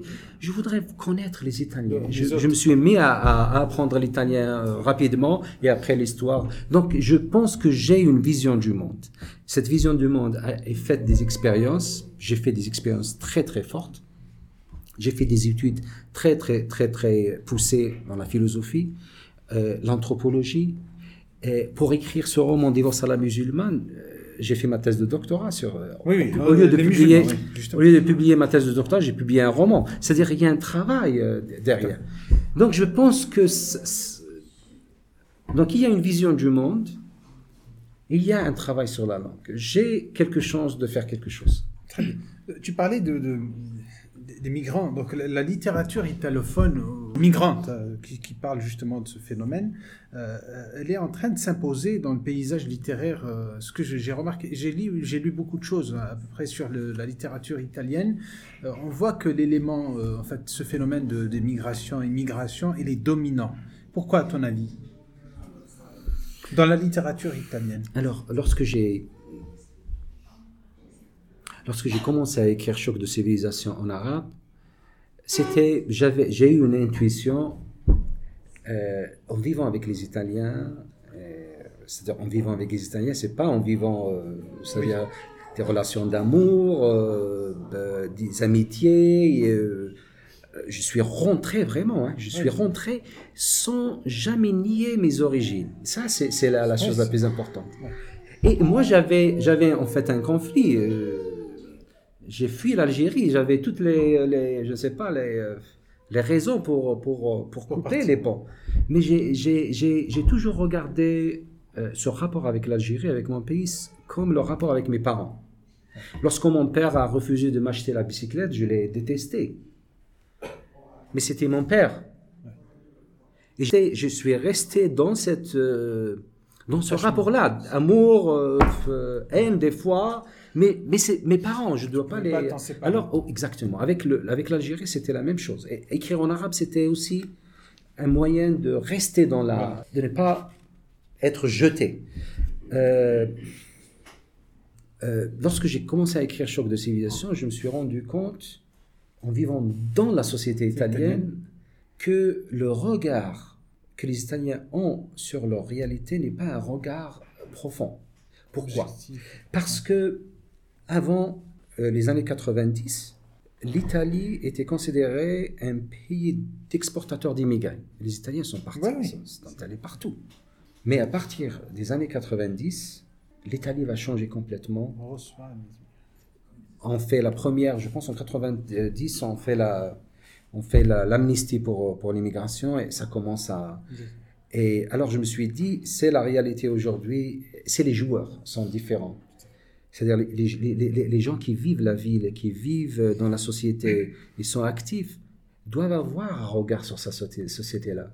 C'est ça, je pense, ma contribution dans la littérature italienne. J'ai donné un regard, je me suis dit, ok, je vais raconter l'Italie avec des regards d'immigrés et des Italiens entre eux aussi, parce que j'ai essayé de parler de la diversité, etc. C'était une grande intuition et ça a donné un bon résultat. Donc aujourd'hui, il y a ce besoin en Italie, ce besoin de raconter la société italienne avec un regard nouveau, parce que la société est nouvelle. Voilà. Merci. Oui, monsieur. Hakim, tout à l'heure, je pense que vous avez entendu dire, si je ne me trompe pas, que nous avons la nationalité de la langue qu'on parle. Oui. Vous savez, il y a une tendance ces derniers temps en Algérie, dans le Maghreb, qui est en train de réveiller un peu le peuple algérien, de lui dire que vous n'êtes pas arabe, que ce peuple n'est pas arabe, il est berbère à la base, et Amazir, et que oui, je suis d'accord avec vous, je suis contre le mot parce que je suis contre le mot berbère, et vous êtes Amazir à la base, et la langue arabe, vous l'avez adoptée, c'est-à-dire on vous l'a imposée. Et puisque l'Algérie et le Maghreb se comptent parmi les pays arabes officiellement, ils disent ça c'est faux, il est temps de se réveiller et revenir à la... C'est une tendance qui est en train de faire son chemin dans la société, dans les milieux intellectuels. Qu'il est temps qu'on revienne aux sources, on revient au... C'est-à-dire le but c'est d'abandonner l'arabe. Moi, la question elle est précise pour vous qui avez fait preuve dans ce que vous avez dit, que vous connaissez un peu la relation avec l'être humain, là, qui parle et sa nationalité. Est-ce que pour vous, cette théorie, est-ce qu'elle a une chance d'aboutir? Est-ce qu'elle a une chance dans la réalité des choses? C'est-à-dire qu'on peut un jour convaincre le peuple algérien qui est vraiment, il n'est pas arabe. Autrement dit, c'est que, est-ce qu'après au moins 8 siècles de langue arabe, ce peuple, il parle de langue arabe en entier, au moins 8 siècles, si on n'est pas plus. Après 8 siècles, l'adoption de cette langue, est-ce qu'on a toujours le droit de dire à un peuple, non, c'est pas ta langue, il faut revenir en arrière? Alors que certains. Non, je dis 8 siècles parce que je parle d'histoire, enfin, c'est une parenthèse. Au moins 8 siècles. Parce que le Maghreb s'est arabisé un peu après les 15 siècles. Donc, est-ce qu'on peut dire à un peuple qui tu dois revenir, tu fais erreur, parce que là, il y a une constat qui se dit que le peuple maghrébin a un problème d'identité, qu'il est temps qu'il connaisse son identité, et par conséquent, est-ce qu'il revient? C'est-à-dire, je veux dire, est-ce qu'on peut dire à ce peuple, après 8 siècles d'impulsion dans l'arabe, que c'est pas ta langue qu'il faut laisser tomber, il faut revenir? Juste ça. Très bien. Ami? Oui, j'ai une remarque et 2 questions, j'espère qu'ils seront brèves, et la dernière, j'espère qu'elle va faire un peu d'ironie, puisque toi tu as commencé avec ça. La première, c'est que moi j'ai étudié à Alger de 68 et j'ai fait mon service militaire là-bas jusqu'à 75. Et tous mes amis étaient, c'était un milieu étudiantin cosmopolite, Salif, Djaya, Tizouzou, Karim. Je n'ai jamais eu, je suis rentré dans les familles, j'ai voyagé, j'ai été chez eux, aussi bien à Tizouzou, à Djaya, à Kasseti. Je n'ai jamais eu l'impression que l'un d'entre eux, quel qu'il soit, homme, femme, enfant ou âgé, ait eu honte de parler kabyle. Ça m'a surprise. Moi je ne pas. Bon, les années 80, Chadli. Mais moi, vraiment, je n'ai jamais eu ce sentiment. D'ailleurs, il y a des familles où j'ai été, ils ont tout le temps parlé arabe, ce n'est qu'après, des années après, que j'ai appris qu'ils étaient kabyles. Oui. Et ils parlaient kabyle aussi. Bon, ça c'est la remarque. Alors, la première question, c'est Vos deux premiers romans sont des romans, je retourne dans l'acte créatif, sont des romans policiers. Je suppose qu'il y a une intrigue. Bon, il y a un crime. Alors admettons que le crime soit passionnel. Si en version italienne, on peut imaginer une femme italienne, parce que les films italiens de l'époque l'ont décrite comme impulsive, exclusive, jalouse, extrêmement jalouse, etc. Est-ce que le même type de constante humaine pour une femme dans un contexte italien est valable pour une femme dans le contexte algérien ou arabe, ce qu'on voudra. Hein. Et je ne suis pas en train d'introduire une anthropologie de passion. Hein. On est bien d'accord là-dessus. Okay. Alors, la deuxième question, c'est que, bon, vous avez utilisé une expression inhabituelle, une colocation inhabituelle, qui est une métaphore ironique, polygame des langues, linguistes, polyglotte. Bon, est-ce que vous estimez que ces ouvrages sont les enfants d'un mariage contre nature? Jusqu'à maintenant, ma femme n'a pas protesté. Donc ça va. Parce qu'on est toujours on est toujours dans la sphère de la métaphore, c'est magnifique. C'est bien. Pour répondre à la question en fait, lorsqu'on est dans la sphère de l'idéologie, on est dans la sphère de l'idéologie. Et je comprends un peu la réaction de ces gens-là qui maintenant veulent, c'est-à-dire refuser l'arabe, etc., etc. Moi, j'ai pas une grande estime du nationalisme algérien. Pour la simple raison, ils m'ont interdit d'apprendre le kabyle à l'école. Il y a un rejet. Oui, un refus. Et dans les années 90, je parle de mes expériences à l'école, etc., à Alger, ils disaient « Qbaili ». Qbaili, c'est un peu... C'était une... Et si tu parlais à kabyle, etc., etc.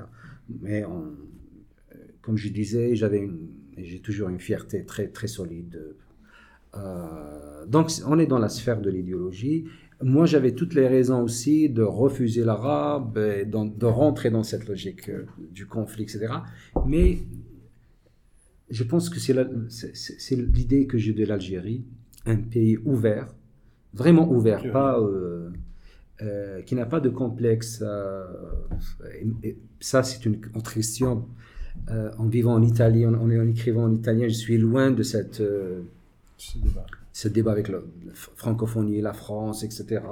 Je suis libre vraiment, parce qu'il y a des écrivains, je pense à Kamel Daoud par exemple, c'est-à-dire il y a une agression. Fixation. Ouais, fixe. Et c'est un arabophone en fait, Kamel, c'est quelque chose de... Ouais. C'est-à-dire il appartient à une génération, on est né dans la même année.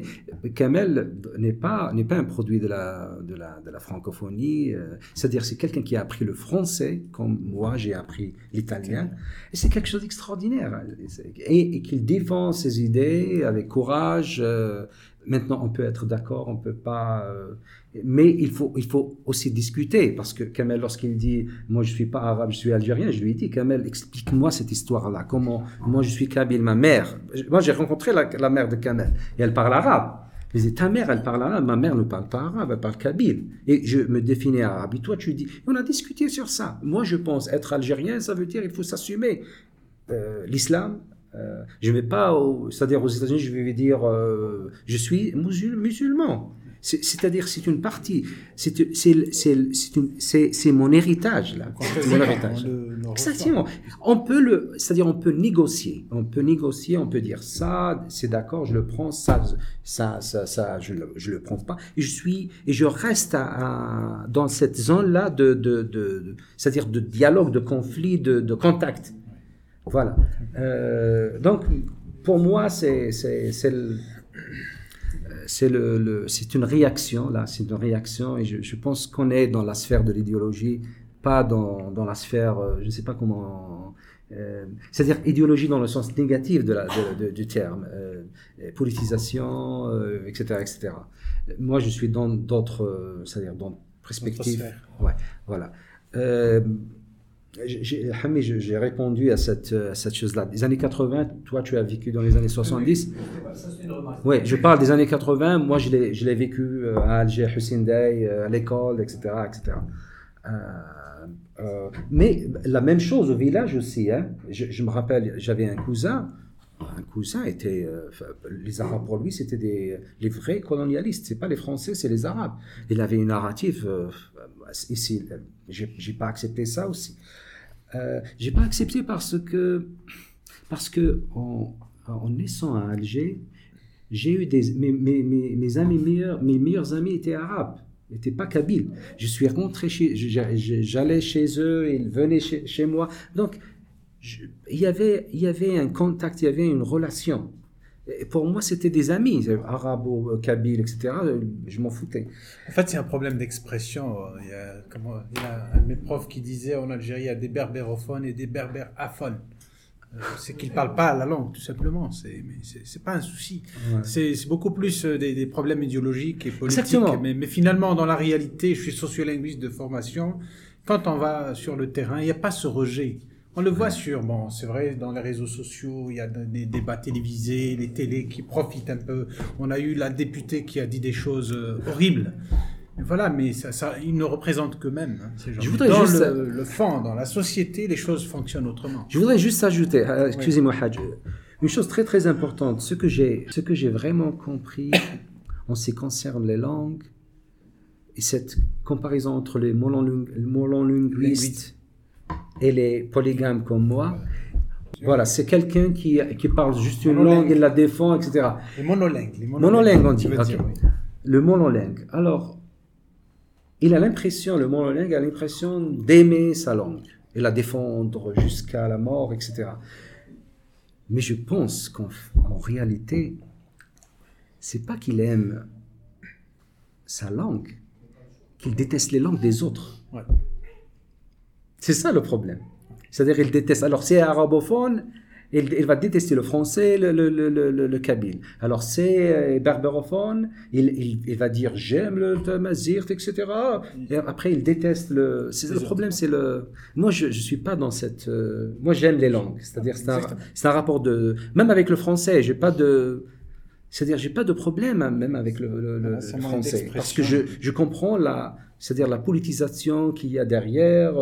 Effectivement. À propos de ta relation avec le champ littéraire italien, en tout cas avec les références, qu'est-ce que tu penses de... Parce que ça a eu quelque chose chez toi, en effet. Moi, j'ai pas... Calvino, qu'est-ce que tu penses d'Italo Calvino comme... parce que lui aussi utilise des trames un peu policières. En fait, en réalité, lui n'a jamais envie de... Lui, c'est plutôt son problème, comment une histoire peut être réversible, etc. Ouais. Et puis, je voulais que tu donnes ton avis sur le phénomène Elena Ferrante. Qu'est-ce que tu en penses comme phénomène littéraire c'est vrai que c'est assez... Moi, j'ai lu les deux premiers volumes. Je trouve que j'ai le troisième en cours. Je suis assez... Personnellement, je suis très... Personnellement, je ne comprends pas tout le succès qu'elle a entre nous. Ouais. Les médias. Je trouve qu'on en fait des tonnes. Au début, j'ai été comme tout le monde curieux, puis j'ai pris le deuxième. Bon, c'est bien, il y a une saga et tout. Alors, j'aimerais que tu nous donnes ton avis. Oui. Alors, tout, ouais. De l'intérieur. Italien, de culture littéraire, puisque même c'était aux États-Unis. Alors, des Italo Calvino, juste pour dire, élément en 85, le travail peut-être le plus important qu'il a fait, c'est de recueillir les contes populaires et ça c'était vraiment, il a montré comment un écrivain peut transmettre, écrire, etc. Il a fait fiabe italiani, des contes italiens. Il a fait un travail extraordinaire. C'est-à-dire que je ne suis pas dans sa démarche d'expérimentalisation, etc. Donc, pour lui, c'était aussi le plaisir aussi d'écrire, Son rôle, il a joué un rôle très très important comme un intellectuel. Alors, il a été expulsé du Parti communiste italien en 1956 parce qu'il a critiqué la position du Parti communiste italien, il a critiqué l'Union soviétique à Budapest, en Hongrie. Donc, il a été expulsé et il a transformé son engagement politique en engagement culturel. J'ai écrit un article sur ça, en fait. Tu lui donneras les références. Oui, alors il a transformé son engagement politique dans l'engagement culturel. Il a commencé à travailler chez Einaudi, la plus grande maison d'édition, avant d'être acheté par Berlusconi. C'était le point de repère pour la gauche italienne.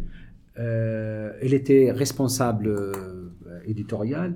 Il a non seulement c'est-à-dire choisi des auteurs dans toutes les littératures du monde traduire en italien. Il a aussi encouragé des jeunes auteurs, des auteurs italiens, etc., à émerger. Et ça, je pense que c'est... En ce qui concerne Elena Ferrante, nous avons le même éditeur.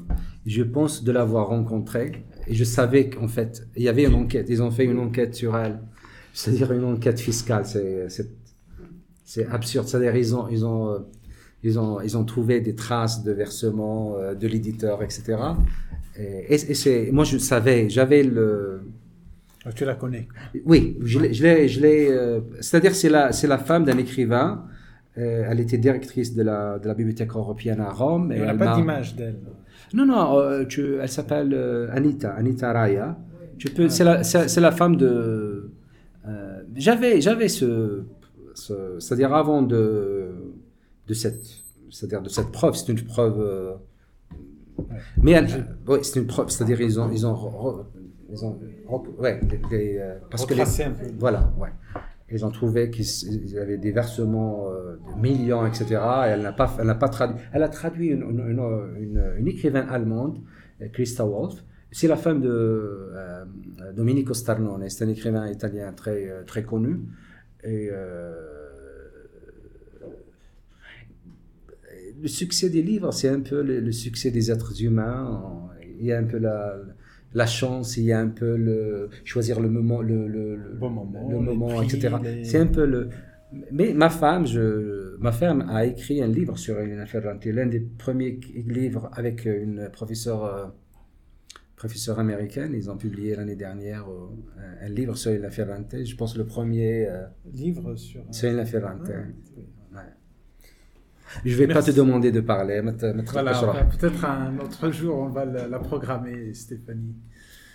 Très bien. Il n'a pas répondu à mes questions. Ah, il n'a pas répondu à tes questions. Le deuxième. Alors, sur oui, c'est vrai. Alors, je le dis dans Divorce à la musulmane.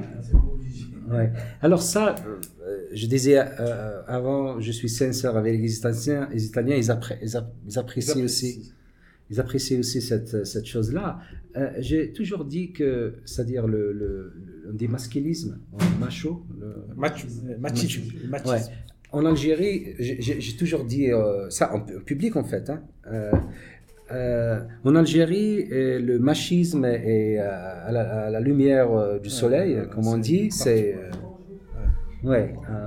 et je raconte une histoire vraie, une histoire familiale pour montrer un peu pour expliquer un peu Alors j'ai un frère, Jamal, est né après 3 sœurs. Donc il est grandi avec 3 sœurs.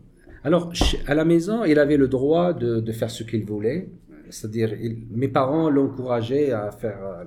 C'est-à-dire, il y avait une fonction ici c'est-à-dire d'une part donner au garçon c'est le pouvoir que tu as, et à mes sœurs, ils doivent respecter dès le début, ils doivent respecter déjà, et lorsqu'ils vont se marier, ils vont pas, etc. C'est ça, c'est l'éducation.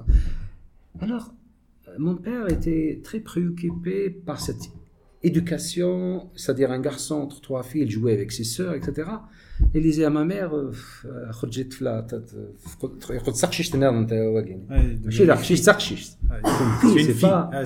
pas alors mon père a inventé une chose, il semble cruelle. Il prenait mon frère et le porte dans les quartiers les plus Harrach, etc. Tu voyais des gamins agressifs qui jouaient. Il disait à mon frère, tu sais, mon frère avait 5 ans, 4 ans, il disait à mon frère, tu sais, هذوك اللي يلعبوا قبيلي بدك نزعل نديه يونديسن je vais parler en kabyle يونديسن je vais pas traduire يونديسن يناد كتشيني ماشي داركاس un des garçons te traite de femme. C'est pas un homme, c'est pas. Alors mon père lui disait, est-ce que tu es d'accord sur ça? Il dit que, enfin, je sais pas. Est-ce que tu es prêt à lui démontrer que tu es un homme, etc. Il disait, bien sûr. Alors il allait choisir un garçon le plus leader, etc. Il lui dit, tu vois le garçon là-bas, il disait pas sur mon fils, il a dit que toi, la même chose. Ouais, est-ce que pas un homme. Il les mettait ensemble, mais après, lorsqu'il voyait que mon frère n'avait pas, une fille. Voilà, pour se montrer. Alors mon père était très content lorsqu'il revenait à la maison et il allait raconter à ma mère l'histoire. Voilà. Ma mère lui disait que c'était le seul garçon avant ma naissance en fait. Ça c'est le. Et moi je suis grandi dans ce contexte-là, hein, de privilèges, etc. En Italie, c'est en Europe en général, il existe une autre forme de machisme faite d'hypocrisie. Raffiné. Très raffiné, avec un langage, avec des métaphores, etc. Et il y a les femmes qui tombent dans ce piège-là. Alors lorsque je me rappelais, j'allais faire des conférences, surtout après en septembre, c'est quelque chose de terrifiant. Hein. Vous allez parler de littérature et vous posez la question sur Al-Qaïda, sur Afghanistan, sur les femmes, lapidation en Iran, etc. Moi, je m'en fous. C'est-à-dire que je n'ai rien à voir avec l'Iran. Avec ces gens. Avec l'Iran, avec Afghanistan. Ça, j'ai rien. Pourquoi je dois répondre? Alors moi, une fois, je me rappelle très bien, c'était une conférence. Alors il y avait une dame, elle a dit, voilà, à Rome, aujourd'hui, nous allons faire une manifestation devant l'ambassade iranienne, parce qu'il y avait l'histoire de lapidation, etc. Et parce que les femmes musulmanes sont persécutées, l'égalité, en Europe, nous avons la chance, etc., etc. Alors je lui ai dit, d'accord, à quelle heure on va à l'ambassade? Je vais participer à cette. Je lui ai dit après. Alors, nous allons à l'ambassade iranienne à protester. Après, on doit aller dans un quartier, c'est pas loin de Rome, Colombo. Il y avait des filles très souvent mineures, importées de l'Europe de l'Ouest. Oui. Obligées à la prostitution, etc. Alors, d'ailleurs, il y a un exemple de. Oui, je le dis, je ne sais pas dans quel roman, mais alors je dis, après, on doit aller manifester aussi aux côtés de ces filles. Et peut-être, je ne sais pas, il y a parce que même les clients c'est des bonnes familles. Peut-être qu'elle a laissé sa fille à la maison, il va violer. Il va violer la. Alors, elle a. Donc, c'est un peu, c'est-à-dire l'hypocrisie. Je dois dire qu'il y a beaucoup d'hypocrisie. Et même les femmes tombent dans elles pensent, et la violence domestique, c'est quelque chose de. Il y a une publicité en Italie, finalement, ils ont fait une publicité pour sensibiliser contre la violence contre les femmes. Si une femme dans un bus, elle a quelque chose quelqu'un lui a donné. Un bleu. Alors, elle va au travail. Dans sa tête, elle commence à trouver des justifications. Elle dit je suis tombé. Oui, je suis tombé. Et un arbre m'a entré dans le. Et pour expliquer, au lieu de dire. Exactement, au lieu de dire que c'est son mari ou c'est. Voilà. C'est ça l'intérêt d'écrire en plusieurs langues et d'être un peu au contact de plusieurs sociétés. Ouais. C'est que certains problèmes, comme ce problème-là, de la violence contre les femmes, il faut le poser dans toute sa réalité, exactement. dans sa complexité.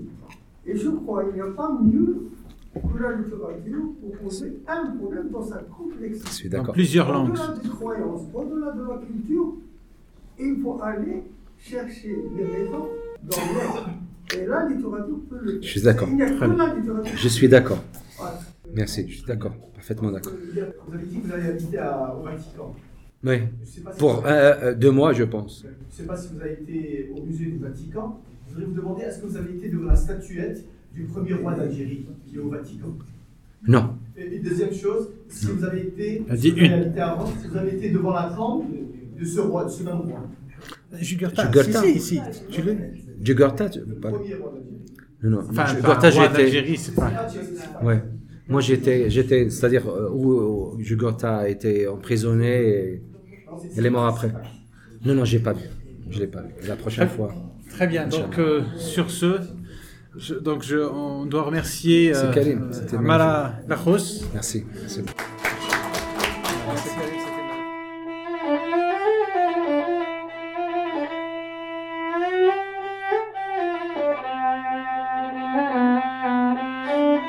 Merci pour votre écoute. D'autres épisodes sont disponibles sur notre site web www.themagribpodcast.com ainsi que sur iTunes et Podbean.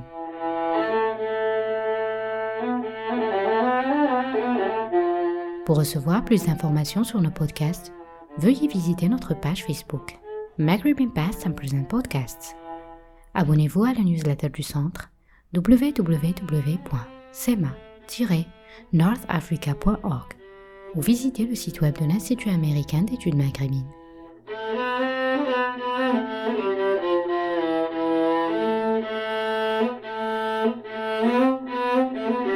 À bientôt pour un nouvel épisode.